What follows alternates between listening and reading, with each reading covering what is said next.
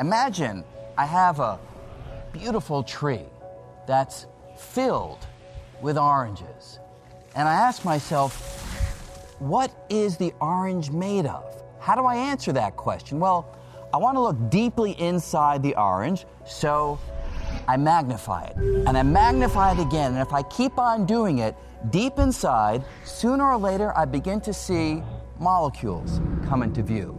But molecules are not the end of the story, because the molecules, I can enlarge them. And if I make them big enough deep inside, I begin to see atoms. Atoms are not the end of the story, too, because we have electrons zooming around the nucleus. Deep inside, mostly empty space in the atom, but deep inside, we see the nucleus. So if I grab that and magnify it, I see that the nucleus is itself made of particles, neutrons and protons. And if I grab one of the neutrons and magnify it, I find yet further particles, little tiny quarks inside. Now that is where the conventional ideas stop. String theory comes along and suggests that inside these particles there is something else. So if I take a little quark and I magnify it, conventional idea says there's nothing inside, but string theory says I'll find a little tiny filament, a little filament of energy, a little string-like filament. And just like the string on a violin, I pluck it and it vibrates, creates a little musical note that I can hear. The little strings in string theory, when they vibrate, they don't produce musical notes, they produce the particles themselves. So a quark is nothing but a string vibrating in one pattern. An electron is nothing but a string vibrating in a different pattern. A neutrino, nothing but a string vibrating in a different pattern still. So if I take all of this back together, I have my ordinary orange, and if these ideas are right, they are speculative, but if they are right, deep inside the orange or any other piece of matter is nothing but a dancing, vibrating cosmic symphony of strings. That's the basic idea of string theory.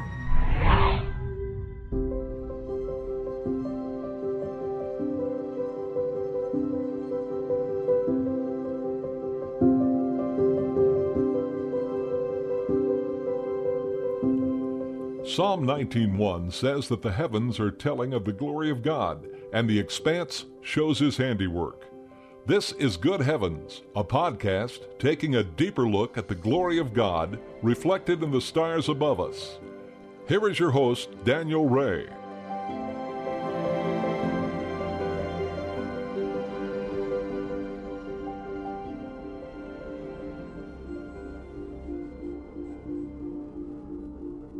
Our introduction of Good Heavens this week features physicist Dr. Brian Greene, one of the leading proponents of string theory. As you heard, string theory is a theory about the smallest of the small. If you cut up any physical object down to its tiniest indivisible components, what would you find? Physics of the last century has taken us down quite a rabbit hole into the realm of the very small. Beyond the atom into the subatomic world of quarks, gluons, leptons, bosons, and on and on and on.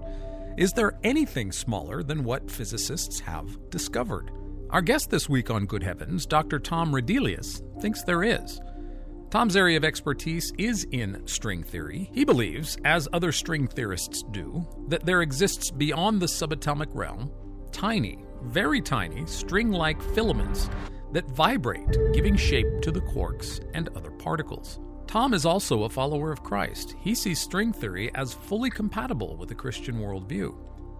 But if you don't agree with string theory or know next to nothing about it, come along anyway and hear Tom's remarkable testimony and how he sees the intersection of cutting-edge physics and his faith in Jesus. As Psalm 111 begins, quote, "Praise the Lord. I will give thanks to the Lord with all my heart, in the company of the upright and in the assembly.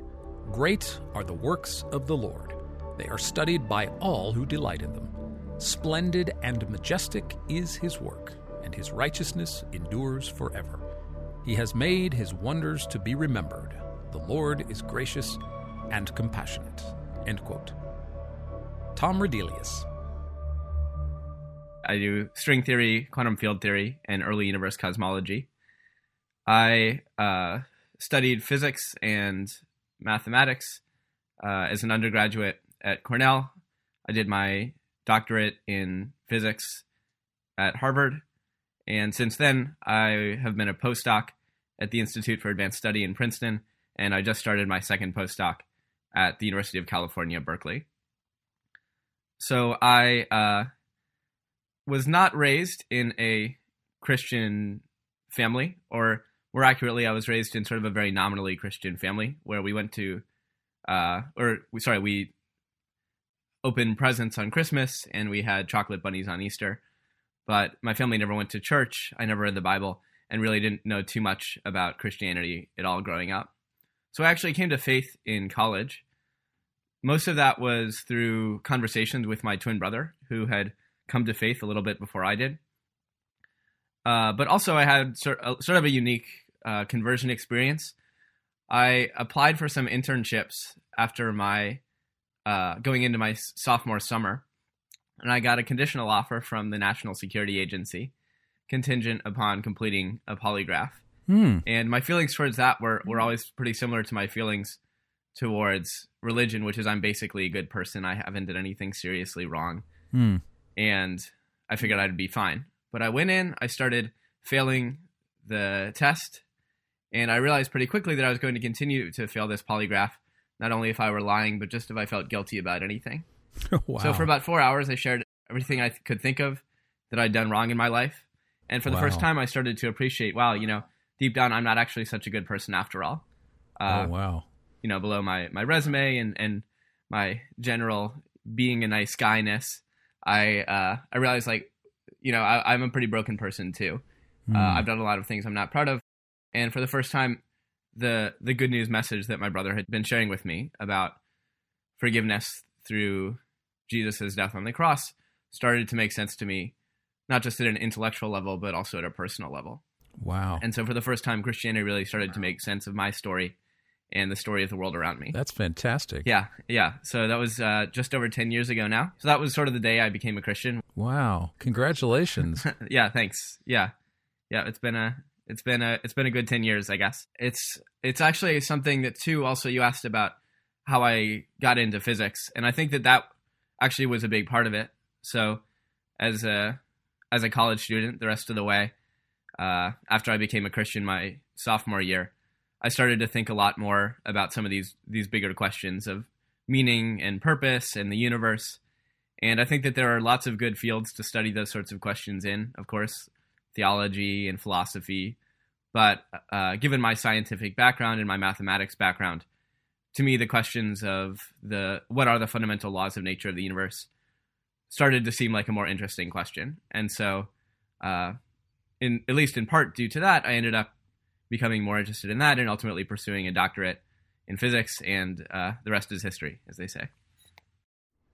Fantastic. I don't know if you follow or know Dr. Sarah Salviander on Twitter. I think I do follow her, yeah. She came to Christ through her study in astrophysics. She was an atheist, but she has a very similar story to you and your brother. She was contemplating Christianity and was afraid to tell her brother. And one day she finally just did, and her brother says to her, well, what took you so long? And then her brother and her, both raised in a sort of an atheistic secular household, both came to Christ at the same time. So it was kind of remarkable. But it was the physics that got Sarah to become a follower of Christ. She's a black hole specialist. So it's remarkable to me to see people. I mean, this is just one of my favorite things, to talk about people who are in the cutting edge fields of astrophysics and physics, and who are also fundamentally convicted of the truth of Christianity. I just love the convergence. And there's so many atheists. I mean, if you've been on Twitter, you know the sort of meme-ish rhetoric is that science and Christianity are incompatible. There's no way you could be a cutting edge, Ivy League trained doctor and believe in Jesus. This just seems anathema. Do you find that to be the case in the fields in which you work, Tom? I think it is true that most of my colleagues aren't all that religious. And what I found is that I think, in large part, religion is sort of just dismissed as this unnecessary thing, or as something that people in our profession just aren't a part of. Mm-hmm. And it's, yeah, I think on the one hand, I would say that I'm thankful in that I don't feel like I've ever been, say, discriminated against or anything like that because of my religion. And for the most part, even my atheistic colleagues who are aware of my faith, I think, are very respectful, and I do appreciate that.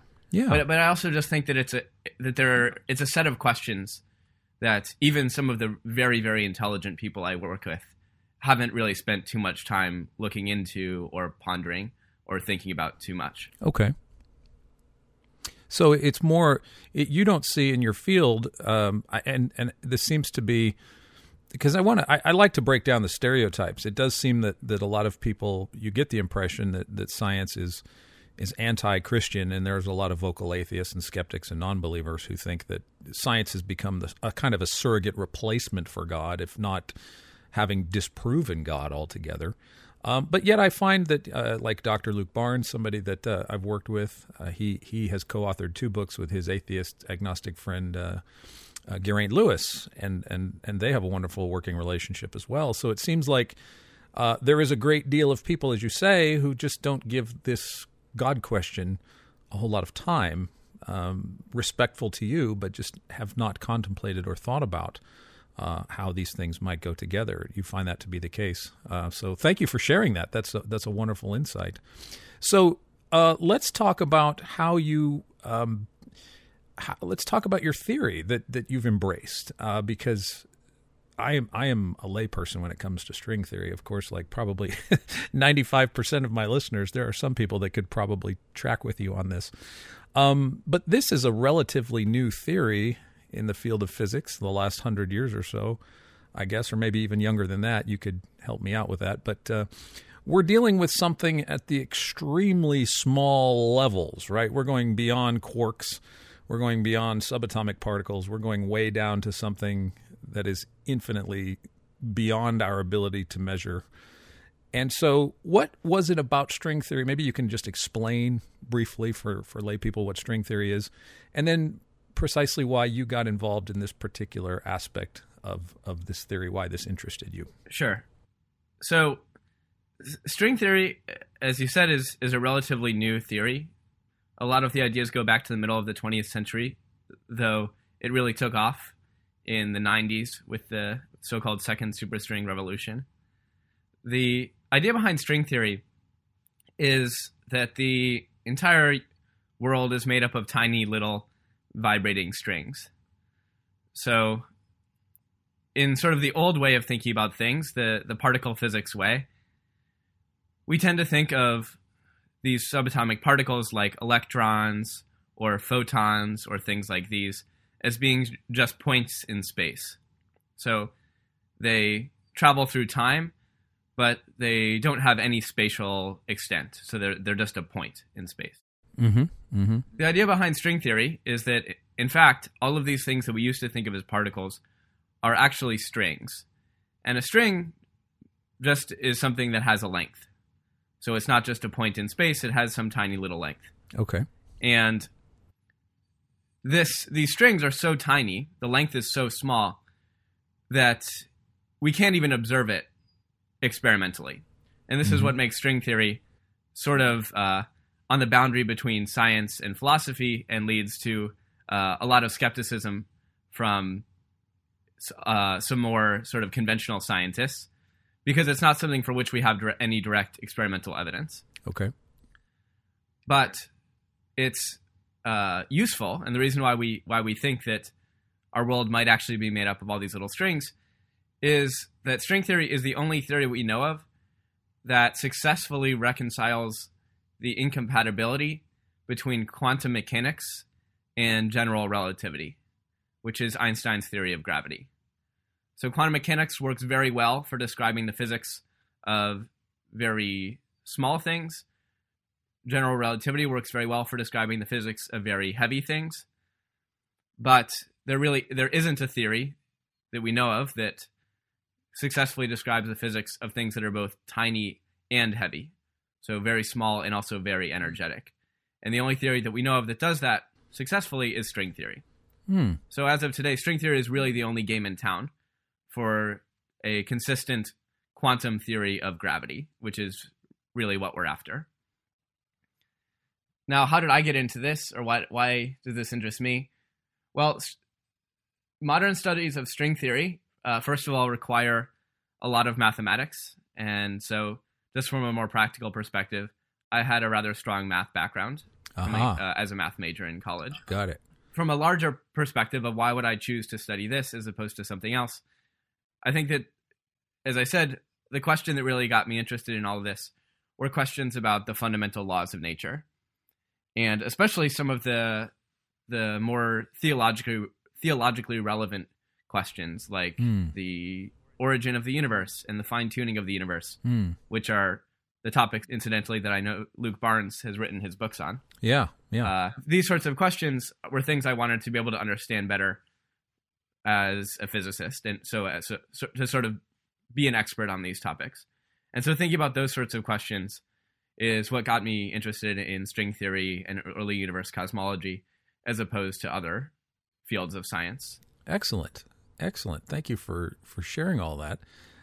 Now, string theory, I do understand. There have been different variations of this as it's developed since the mid-20th century. And one thing that I've heard just in my own popular reading of it, especially, I actually watched a Brian Greene video in preparation for our interview. And one of the things that interested me and fascinates me is that the mathematics of string theory, people say it doesn't predict anything, which is, it seems to be that that's not entirely true, because it does predict, or you can help me understand this.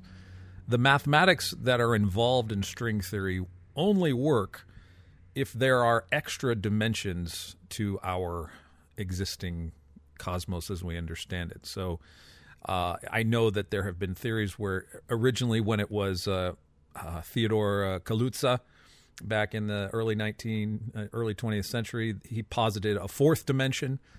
And then as the theory grew, there were 26 dimensions and then 10 dimensions, and then maybe it's back down to 5 or something like that. But it seems that one of these things, one of the reasons that people balk at this is because of these extra dimensions that we can't conceivably test. And so can you explain a little bit about this extra dimensionality to string theory and why that's important? As you said, mathematical consistency of the theory requires you to have these additional dimensions. So, as you say, there are different versions of string theory, so different theories that have been discovered, and they differ in the number of dimensions. So bosonic string theory requires 26 dimensions, which is 25 of space, 1 of time. The heterotic string theory and the type 1 and type 2 string theories that we tend to study more today require 9 dimensions of space and 1 dimension of time. So there are these different theories. They have these different numbers of dimensions of space-time. And as you say, this can be a little off-putting for some people. You may have wished, as a scientific theory, that these extra dimensions would be things that you could go out and measure. But the idea behind string theory, the reason why we haven't actually observed these extra dimensions, is that we expect that these things are very, very tiny. So just like the strings that I mentioned, these things are curled up, very small. And there's an analogy that's sort of useful for understanding this, which is you can imagine, say, like a garden hose.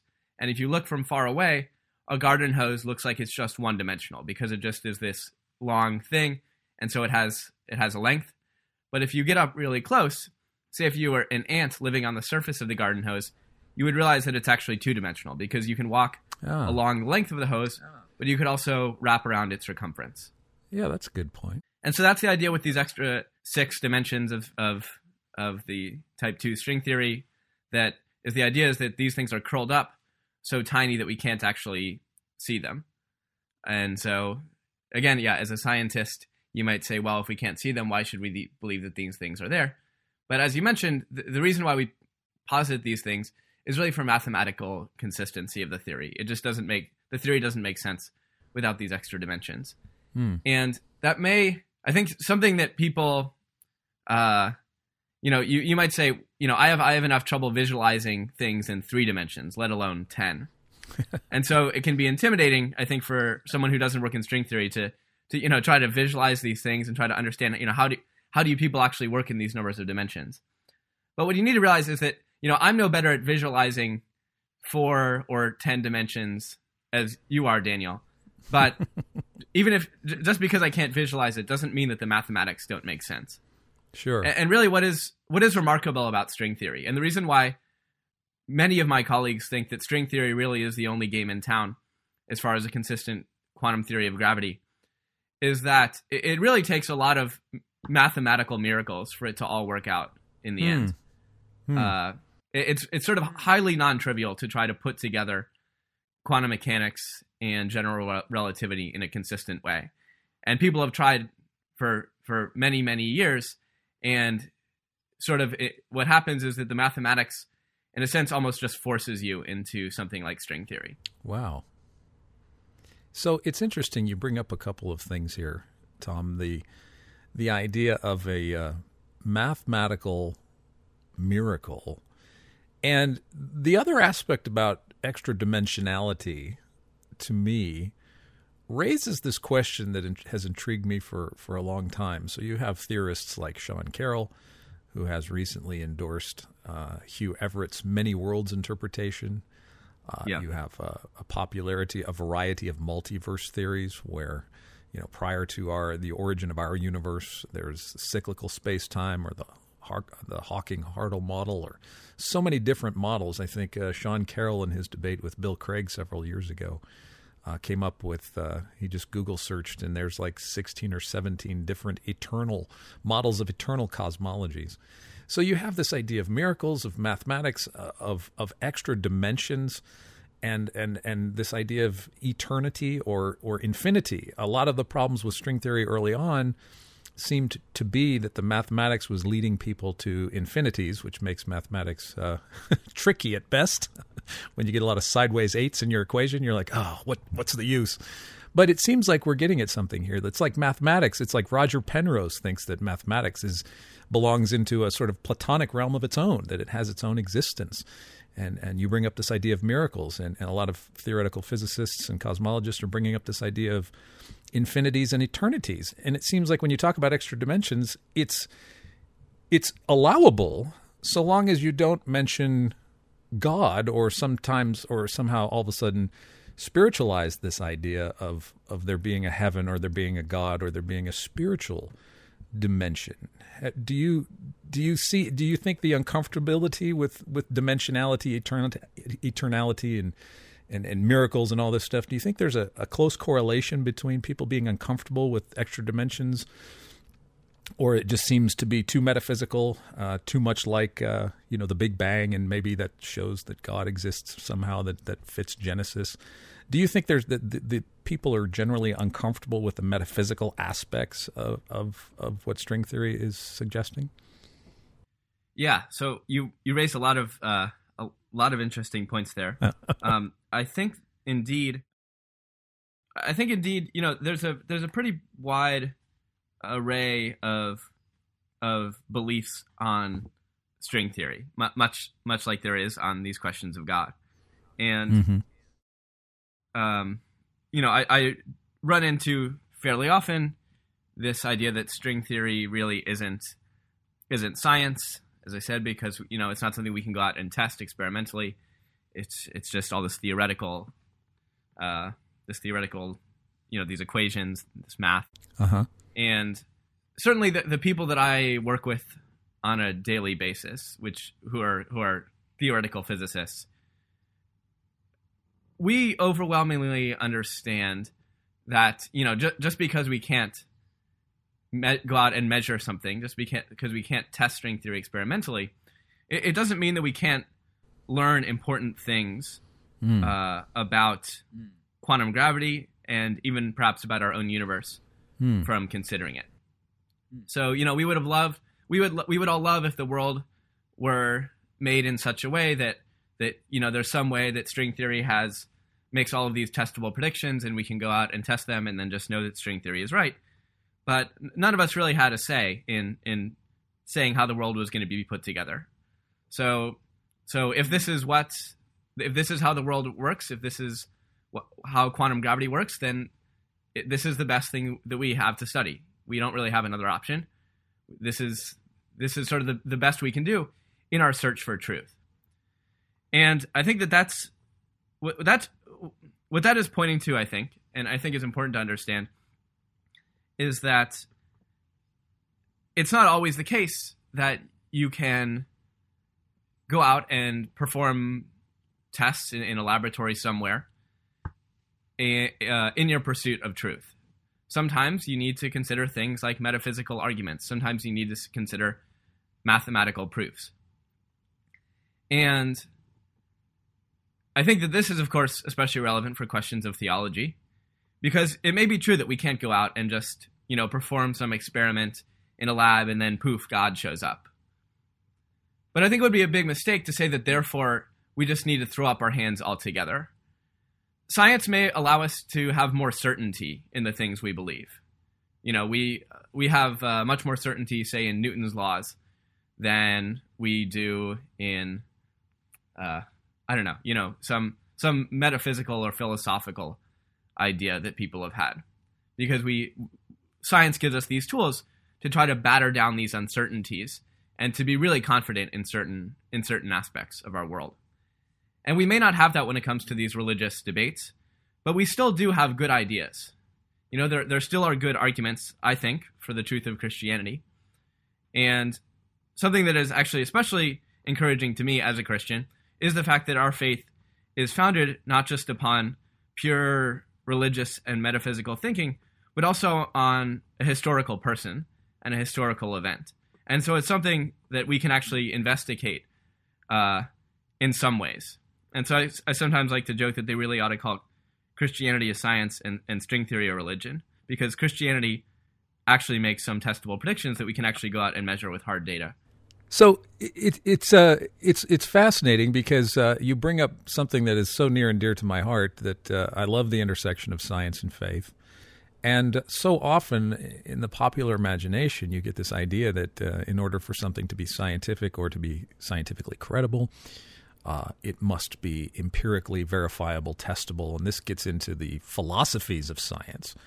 I think a lot of skeptics will sort of parrot the idea that everything that God needs to be testable, verifiable, and falsifiable, not realizing that they are echoing a dead philosophy of logical positivism that says the only things that are real are that which are empirical. Ideas must be testable, ideas must be falsifiable, but of course the whole philosophy of logical positivism could not be verified through empirical science. And there's a lot of metaphysical and philosophical assumptions that go into the process of science, as you know.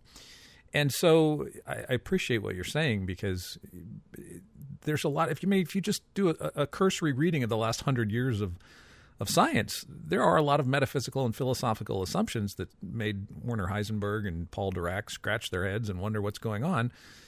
And a lot of these times, these men take these great epistemic leaps and say, well, the math says this is truly bizarre, but I'm going to follow it. Chandra with white dwarfs, and then the development of black holes. Sarah, in our chapter, she gave a wonderful presentation about the epistemological barriers that Eddington ran into when they were encountering the mathematics of what became later the idea of black holes.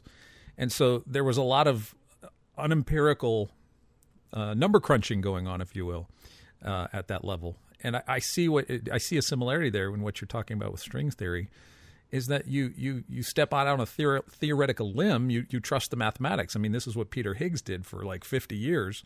He stuck to the math of the boson that was later confirmed just a few years ago.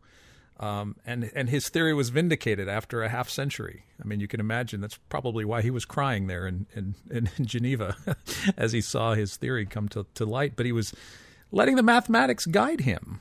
And that is seemingly similar to what I see you're saying. That okay, it's a little strange. It's a little weird. We're predicting extra dimensions, but this is what the math says, and this is the only game in town. So could you speak a little bit to your idea of how mathematics is so wonderfully applicable to the discipline of what you do and the remarkable, intuitive, useful, conceptual ideas that mathematics give us in order to understand things? How do you perceive mathematics? Created, invented? How do you see it in your field being utilized to do? I know there's a back and forth on this, but just your insights into the foundational wonders of mathematics. Yeah, so there's been a lot of discussion on this. There's this famous book by Eugene Wigner, the physicist, called The Unreasonable Effectiveness of Mathematics in the Natural Sciences. And so it's something that a lot of people have noted is that it's really incredible just that math describes our world, and in such a complex way. I mean, to understand the particle physics of the Higgs boson, you need to understand group theory. You need to understand Lie groups. You need to understand complex analysis. To understand string theory, you have to know algebraic geometry. It's really amazing how many different fields of mathematics show up in the physics of our universe. So it's really an incredible thing. I think no matter what your religious background is, that it's incredible that this stuff all works. That math actually describes the world around us in such an amazing way. So how does one think about this? So what are sort of the theological implications? I think there's sort of a few different directions you can take this. On the one hand, people like Alvin Plantinga have asked this question, who's a Christian philosopher, have asked the question, or have sort of raised this possibility of, does this point to some sort of larger, does this beg some larger explanation, something like God to explain this?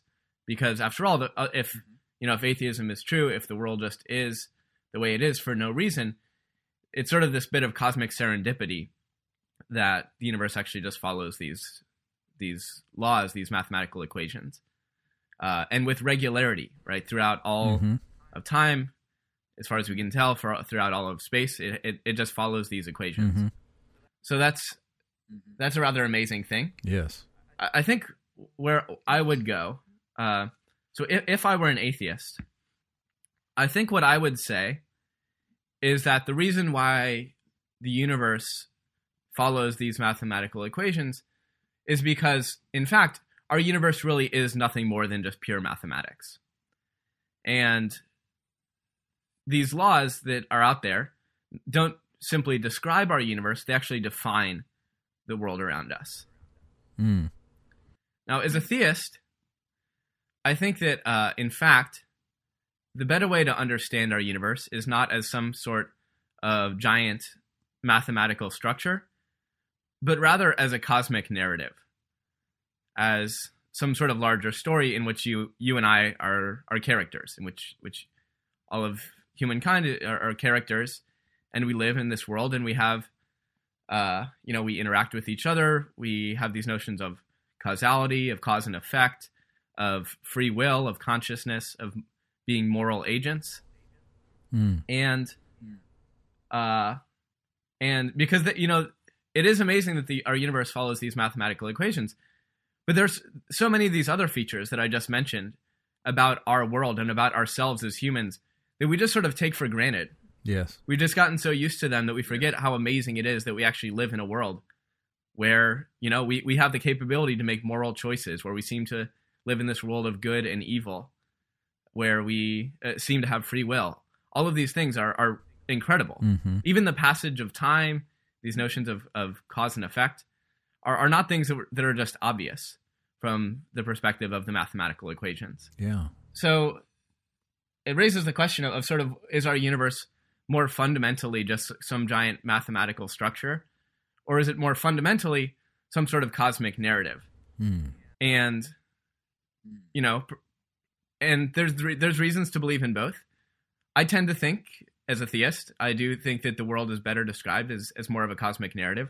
And I think that these laws that we see, this cosmic rationality behind the laws of nature, is just something that is there, that you sort of expect in any sort of narrative. You know, there's going to be some sort of rationality, some sort of rhyme and reason behind the whole thing, in order for our world to make sense as a place that can sort of support this sort of narrative.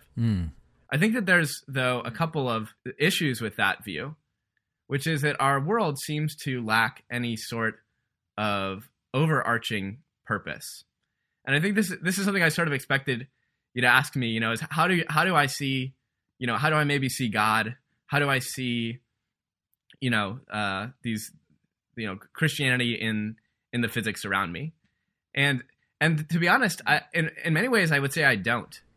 Because the world of physics is sort of this cold, dark place. We just live here. We have this habitable planet, which is just incredible here in this vast sea of nothingness. And someday the sun is going to swell up and swallow up the earth, and the whole human race will just be gone. Everything that's ever been done by humans will just vanish. And it raises the question of what the whole point of this is. And from an atheistic perspective, if our world is nothing but a mathematical structure, I have no idea what the answer is. I don't know how to rationally get away from that conclusion. But I think that this is where Christianity really comes into focus, because I think Jesus shows up in the story, and he really is the hero that our story deserves. And if Jesus really is, the risen Son of God, then it gives our lives, and it gives the whole human story, a new trajectory and a better ending. And it really makes sense of this world, makes sense out of this world as a story. And that this is a story about God coming to our world and redeeming it, in restoring his creation, and in ultimately setting all things right. So to me, that's where actually, to me, when I look at the physical world, it in many ways can be sort of depressing to realize how small and insignificant we are.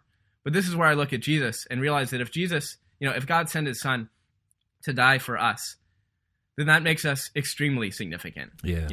We may be insignificant in terms of size, in terms of location, but what matters is that we're significant in God's eyes. Yes. And so that's a world, and that's a worldview that I can actually live into.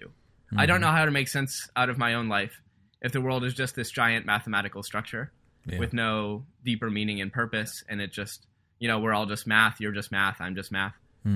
But if we're living in this larger story of good and evil, of right and wrong, where our actions have eternal consequences, now this is a world that I can actually live into, and a story that I can actually live my life into. So it seems like when you study the physics without a theistic perspective, as you say, it can be very depressing, very meaningless, cold, dark, a general vacuity.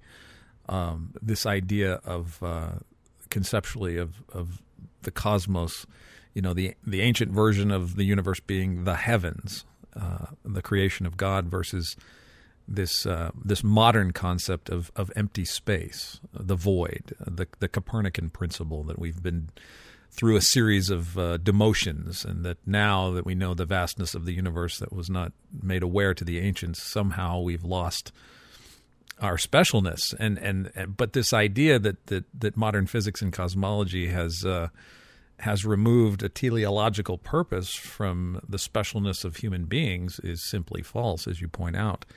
In Christ becoming a human, he validates and gives significance to our humanity by becoming himself a human being all the way down to the first single cell. If we understand his development in his mother's womb, he affirms humanity from the first cell all the way to the tomb, and then as he resurrects and begins creation anew.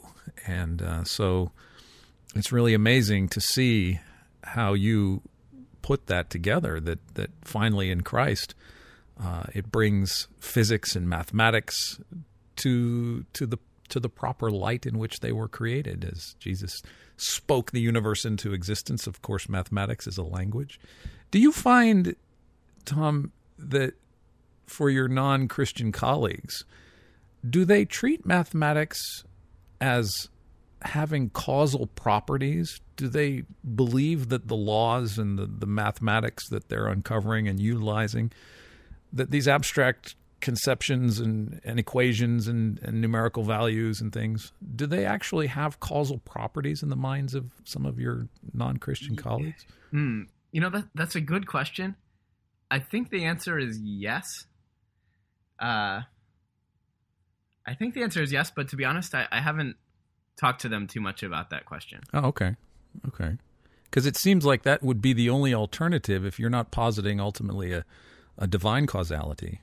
If you go into Aquinas and the even Aristotle and all the way back to prime movers and first causes, I think William Lane Craig was the one who was helpful in helping me to see that numbers as abstract objects can't cause things to happen. But I've always wondered, what in the mind of a secular scientist or physicist or whatever, what do they ultimately give? What's the ultimate causality for everything? And so it's always been an interesting question of mine. But as we're winding down here, I do want to have you explain a little bit more about, and we've not really gotten into the meat and potatoes of string theory, but at a fundamental level, you explained earlier that these are the smallest little things like strings, and it seems like we're almost back to, in my imagination, Pythagoras and developing the ratios of the tensions between literal physical strings for stringed instruments and the mathematical ratio and the harmony between certain aspects of tightening strings, and music. And so, as I understand it, when we get down to the very small, these strings are what give shape to fundamental particles. Is that correct? So they vibrate at different frequencies and thus create different kinds of particles. Is that accurate? Yeah, that's the idea. And so what we talk about when you talk about these properties and particles at that level, the Large Hadron Collider, we have no way at present to see these things happening. Is that correct? That's right. Yeah, the energies that would be required to actually test string theory by exciting these higher harmonics of these strings, if you will, would it be far, far greater than anything we can achieve at the Large Hadron Collider. And so this is why string theory remains currently untested, is that the energies that would be required to test it are just far beyond anything that we humans currently possess and quite probably will ever possess. So the best the best opportunity for testing string theory experimentally in any sort of capacity probably comes not from some particle accelerator like the Large Hadron Collider, but rather from measurements of the early universe. Because in the early universe, close to the Big Bang, the energy was much higher than it is today. The temperature of the early universe was far above what it is currently. And the temperature, in fact, was so high that it gets sort of close to the energies that would be required to test string theory. Okay. And so probably our best hope for actually deriving some sort of low energy consequences of string theory is through experiments of telescopes looking out at the early universe. Okay. And in fact, this is actually what a lot of my research has dealt with. And certainly I would say my most influential research has involved using string theory to try to constrain models of the early universe, which would leave some sort of detectable signature in in these telescope experiments. Excellent. Now, it's hard because, as we've seen, string theory is very difficult mathematically, and string theory seems to give rise to this enormous landscape of possible laws of nature. And so to make any sort of definitive predictions from string theory is difficult. And on the other hand, trying to make measurements of the early universe is very difficult. Yes. Because essentially what these experiments are doing is looking at this cosmic microwave background, and they're trying to read off the little noise. So you have this big signal from the background, and what you need to do to really extract the physics is you need to look at the little bit of noise, and you need to subtract from this the other noise that isn't telling you about the physics that you want. So you're sort of wow. So it's a really, really hard experiment to do, and it's really impressive that scientists can do anything with this. Yeah. I think it's definitely among the most impressive scientific achievements is that people can actually learn about the physics of just after the Big Bang from studying the cosmic microwave background. But ideally, if we had very good measurements of the microwave background and we were better at string theory, we could actually put these two together and maybe learn some interesting things about our real world from string theory. So you're hopeful that if James Webb ever gets launched, you might get some validation for what you're putting together. Yeah. There's a number of experiments that are currently sort of in process, and hopefully at some point will give us better data. But there's also sort of just a limit as to how good. Again, we're limited by technology and the fact that this is just such a hard thing to try to do. So, do you in your field do you have to write grants for telescope time? Do you do a lot of, given the lack of theoretical, the lack of empirical data, and then a lot of the theoretical mathematics and everything? Do you actually require or do telescope time in what you work on? I don't. So the experimentalists are the people who do that. But what I do follow the results of the experimentalists. So every once in a while, I think it's been a few years now, but back in 2018, the Planck satellite released some of their data and has this paper, has a few papers on constraints on some of these models of the early universe.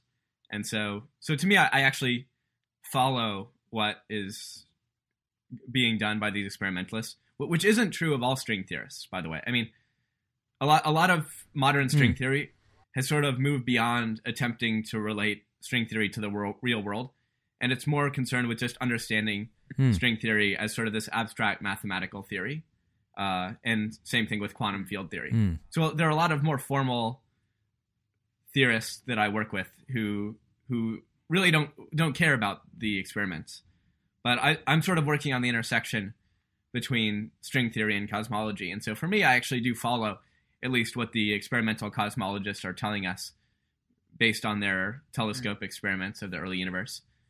But I'm definitely not the person who's doing them myself. They wouldn't go well if I were involved. Let's just say that.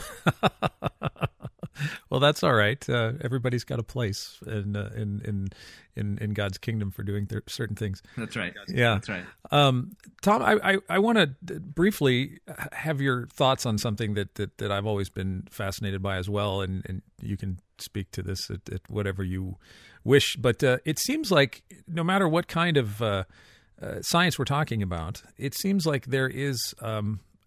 It seems neglected, but it seems so obvious that it requires a great deal of not just, people think, well, hard science and it's all just linear, logical, mathematical, but there's a great deal of creativity and imagination that is brought to bear.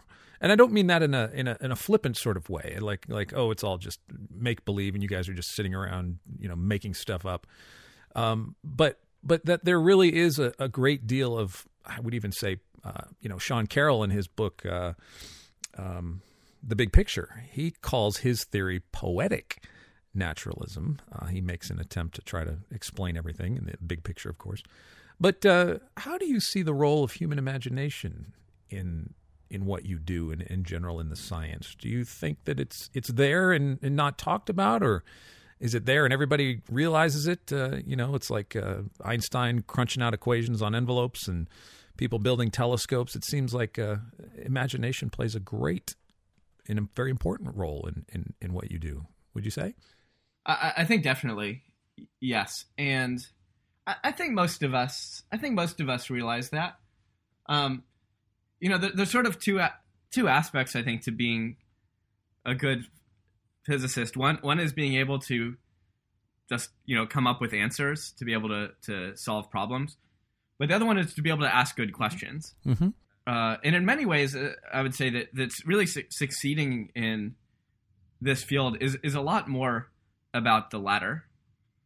This is something that when I talk and when I am mentoring beginning grad students, starting grad school is really tough in any field, I think, but especially in theoretical physics, because you as an undergraduate you do a lot of problems and you do problem sets, mm-hmm. and these are problems that people have done thousands of times, and there's an answer key, and if you get stuck, you can go talk to the TA and they'll give you some help.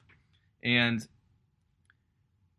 what you realize when you go to grad school is now all of a sudden you're not just trying to do problems that people have done. You're trying to do problems that no one has ever done.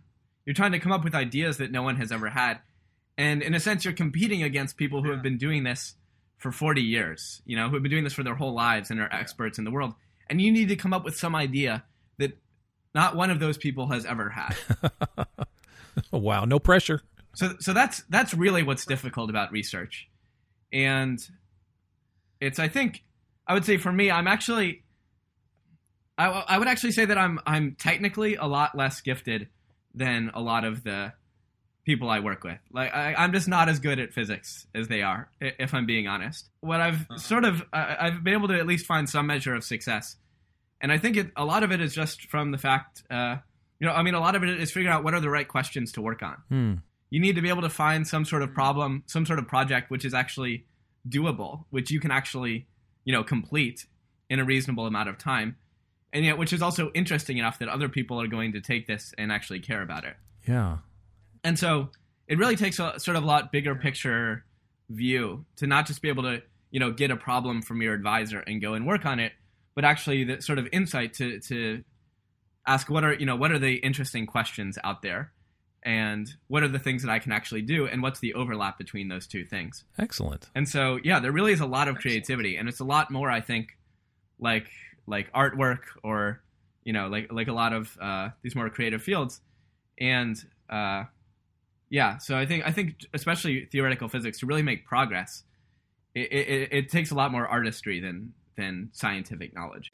It's interesting, Tom, this idea of what you say of asking the right questions, that the very fabric of the cosmos seems to engender our inquiry. It's almost like the cosmos is telling us. It's like verbally telling us to ask, that built into our observation, that the fabric of nature is basically commanding us to ask questions. And that makes sense because from a theistic perspective, specifically Christian, Jesus is the Logos who spoke creation as we have in Genesis. However, God's speaking, when God says, "Let there be antelopes," what does that look like? I don't know. But a verbal, word-oriented, word-made flesh, word-centered God, obviously to me, that seems like why we are verbal, inquiring people. You look at the questions that people ask Jesus in the Bible. What do they want to do? They want to trap him. Should we pay taxes? And Jesus says, "Give me a coin." And then he answers in a way that reveals the nature of their question was only to trap him, right? And then there are some people, like the woman at the well, who literally are asking questions because they want to know. And it seems like I run across in science, there's people that really want to know, people that really want to sort of ask the questions to try to trap God out of it. And then there are people that are generally inquiring, and they really would, if God is the answer, the ultimate theory of everything, then I want to know that. And so do you find when people are inquiring, do you find that there is a kind of general? Have you ever thought about the nature of people's questions, the spirit of the questions? I guess I'm getting at that. How do we finally know in your discipline? How do you finally know what a good question is? Yeah, and I mean, as you're talking about, I'm reminded of this thought I've had before, which is that it's really wild. It's totally crazy that physics actually exists. Yes. I mean, you could imagine so many different worlds where it doesn't, right? One is right. You could imagine that just the law, that people just aren't smart enough, I mean, as I mentioned, it requires this knowledge of group theory and algebraic geometry and all of these things, which is really advanced stuff. It's really advanced mathematics. Mm-hmm. And you could easily imagine that humankind just wouldn't be smart enough we would never become intelligent enough to be able to do this sort of abstract reasoning. Right. You could also imagine that the laws of nature were just far more complicated, that we can't, there's nothing we can do. And it's actually crazy, right? That we can actually we can come up with Newton's laws, which require much simpler mathematics to describe physics for a while. And then as our technology develops to the point where we can understand, particle physics and these things and quantum mechanics, now the mathematics also is stronger, right? Now the mathematics for this more complicated physics is actually more complicated as well. And so now, but hey, we also have math for that. And we have technology to be able to do the physics and to see that they go together. That's amazing. And you could imagine that our technology would never get to that place. You could imagine that the laws of physics would just be far complicated, way too complicated for us to understand them. You could imagine that the laws of physics would be far too easy, right? Maybe Newton's laws are just all there is. And there's nothing beyond Newton's laws. And we figure it out, way back in the time of Newton, and there's nothing else for us to do. Yeah. It's really incredible that the physics is still just going on. Yes. And that both the technology keeps improving and the theory that we find that describes the new physics actually becomes more and more complicated as well. And so we actually develop new mathematics even to describe it. So it's really incredible that all of this stuff even works. And as you say, I mean, it's almost like God just had like theoretical physicists in mind. Like, I need to make sure that these people have jobs too.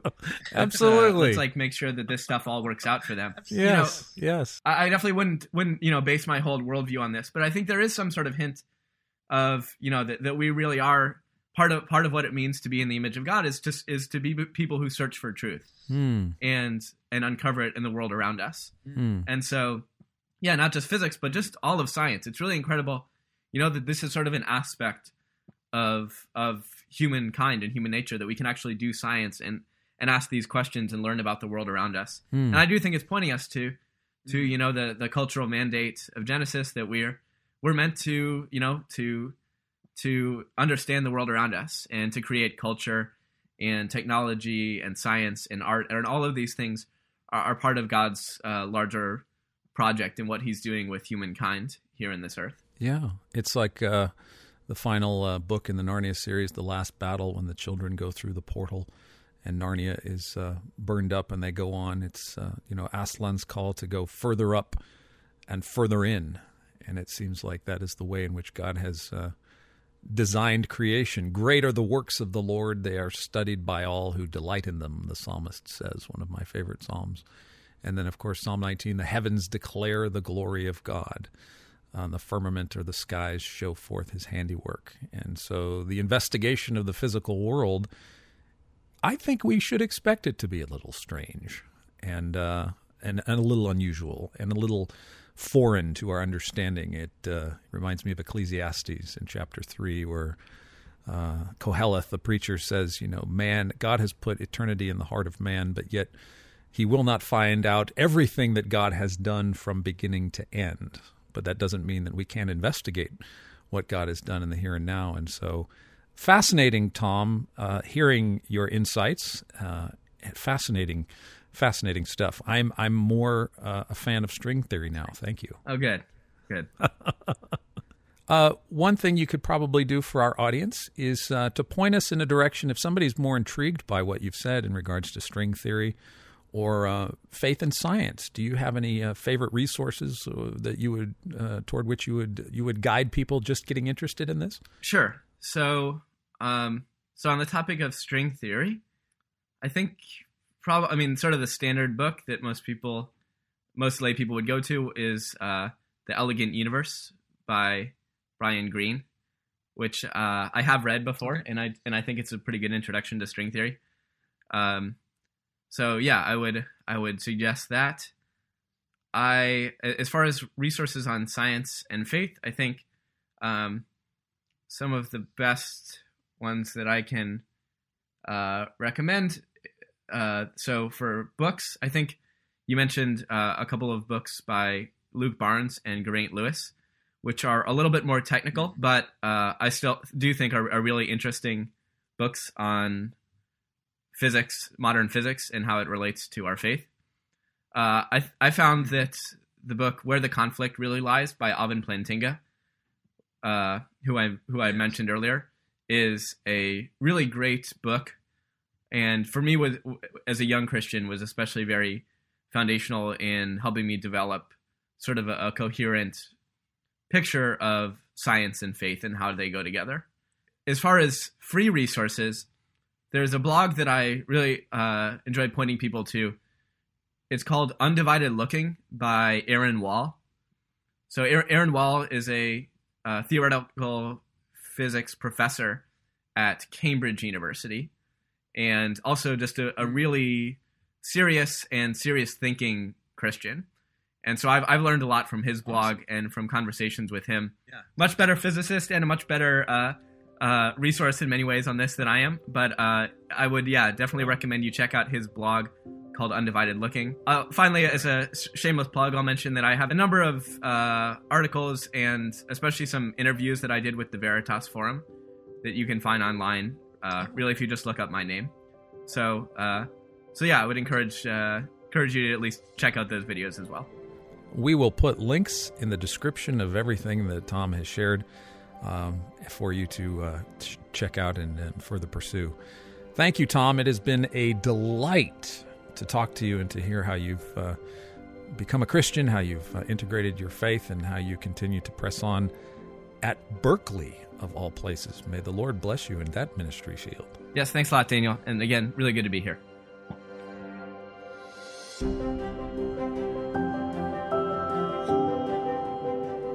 Good Heavens is a production of Watchman Fellowship Incorporated, Arlington, Texas. For more information on this podcast or any of the other apologetic resources from Watchman Fellowship, visit watchman.org today. Be sure to check out The Story of the Cosmos, How the Heavens Declare the Glory of God, with chapters written by both Wayne and Dan. It is a comprehensive, down-to-earth Christian defense of the cosmos, featuring essays on how the heavens have influenced science, art, philosophy, history, and theology. The Story of the Cosmos is a wonderful addition to any bookshelf or coffee table. Filled with stunning images of the heavens, high-quality gloss paper, and in-depth essays, it can be a great gift for friends, family, and non-believers interested in the intersection of science, culture, and faith.